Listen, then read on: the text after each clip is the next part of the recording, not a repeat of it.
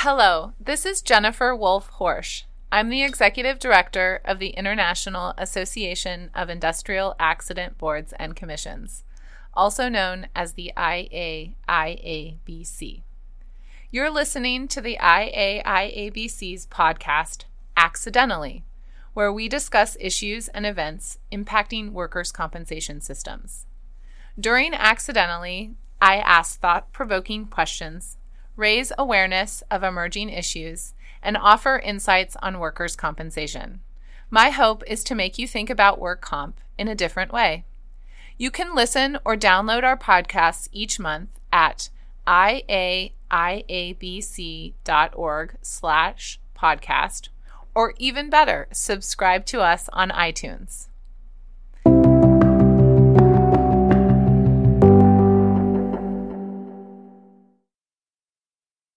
Today, we're going to talk about black holes and galaxies far, far away. I have often described workers' compensation as a black hole. Once you are pulled into the industry, you never escape. Well, at least that's my story. One of the reasons the gravitational pull is so strong for me is the workers' compensation industry is a fascinating intersection of different subjects: public policy, law, healthcare, economics, insurance, human resources, prevention, risk management, technology, just to name a few. But we all know black holes are dangerous because nothing escapes them. And maybe that's part of what is wrong with work comp right now. We are happy to exist as a black hole, isolated and always pulling inward, but rarely looking beyond.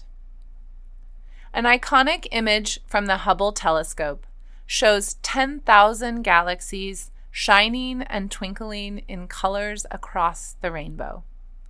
This image offers an alternative analogy for workers' compensation. Its subjects may indeed be different galaxies, but with creativity, ingenuity, and yes, warp speed, we can travel and learn among them. Corny analogies aside, workers' compensation does have a tendency toward isolation, and there is much we can learn from exploring beyond. This may be especially true for workers' compensation regulatory agencies.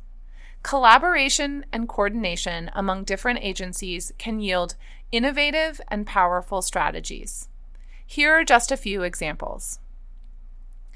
Employer compliance and misclassification. In most jurisdictions, workers' compensation coverage is compulsory. However, there are limited agency resources for monitoring compliance with compulsory insurance requirements, and there are limited resources for reducing misclassification. And that misclassification comes in two forms: misclassification of workers as independent contractors and payroll misclassification. Unemployment, revenue, business licensing, and insurance departments within a state may have responsibilities and data that could be useful to the workers' compensation agency for outreach and enforcement. There have been several states which have developed interagency task forces with a focus on this issue. This may be particularly important as new employment relationships, marketplace contractors are now defined in 10 states, raise questions of coverage and benefits for workers. Healthcare delivery. Almost every single workers' compensation claim involves medical treatment, and yet many workers' compensation agencies are light on healthcare policy expertise. Collaboration with the Department of Health or other healthcare authorities can yield powerful results. One example is Washington State's interagency guideline on prescribing opioids for pain. Made up of medical directors from Washington State's Department of Labor and Industries, healthcare authorities, Board of Health, Department of Health, Department of Veteran Affairs, Office of the Insurance Commissioner, and State Department of Corrections, The guidelines provide clinical guidance on the appropriate use of opioids for both acute and chronic pain. And this is an issue that is impacting every state across the U.S. right now.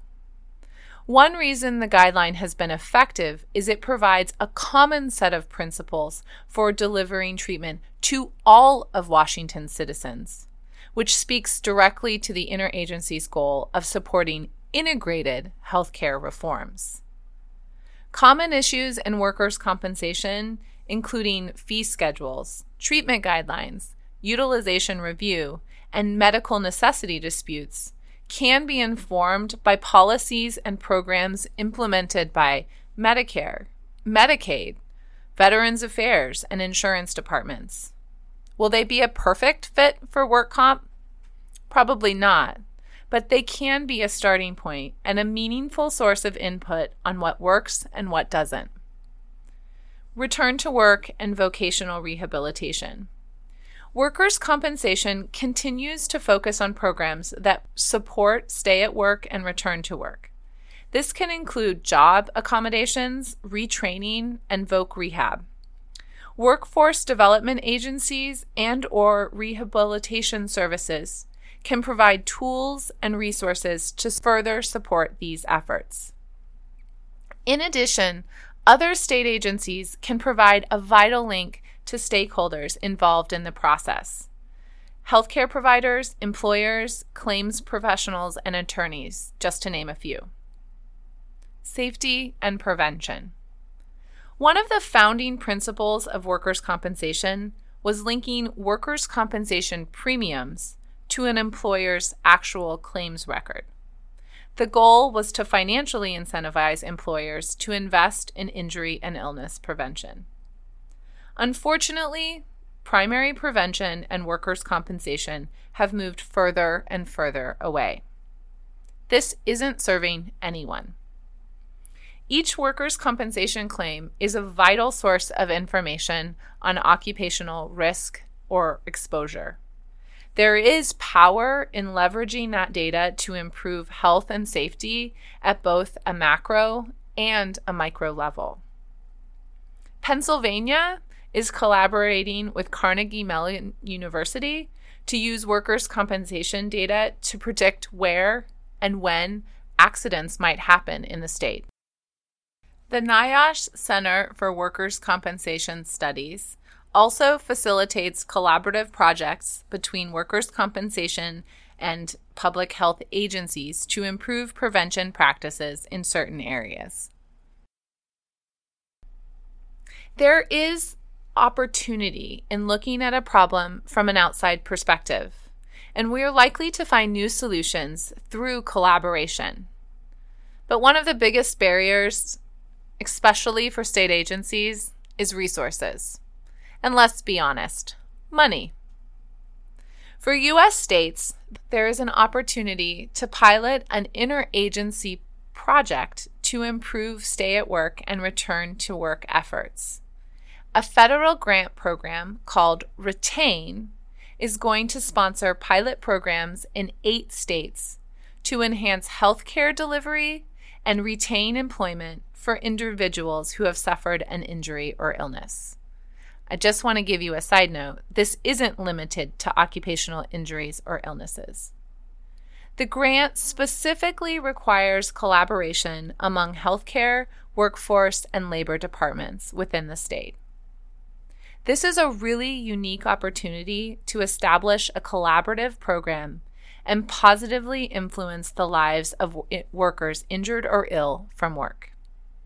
You can find more information on the grant opportunity at www.grants.gov. A direct link is also available on our podcast page. Workers' compensation is facing tremendous change in the coming years, and it cannot remain isolated and thrive in the future. So let us be adventurers, willing to explore galaxies far, far beyond. Bring back new ideas and innovative solutions to improve the system for all. Thank you for listening to Accidentally, the IAIABC's podcast on workers' compensation issues. You can listen to previous podcasts at iaiabc.org/podcast or subscribe to us on iTunes. We always like to hear from you and look forward to having you back next month. Cheers, Jennifer.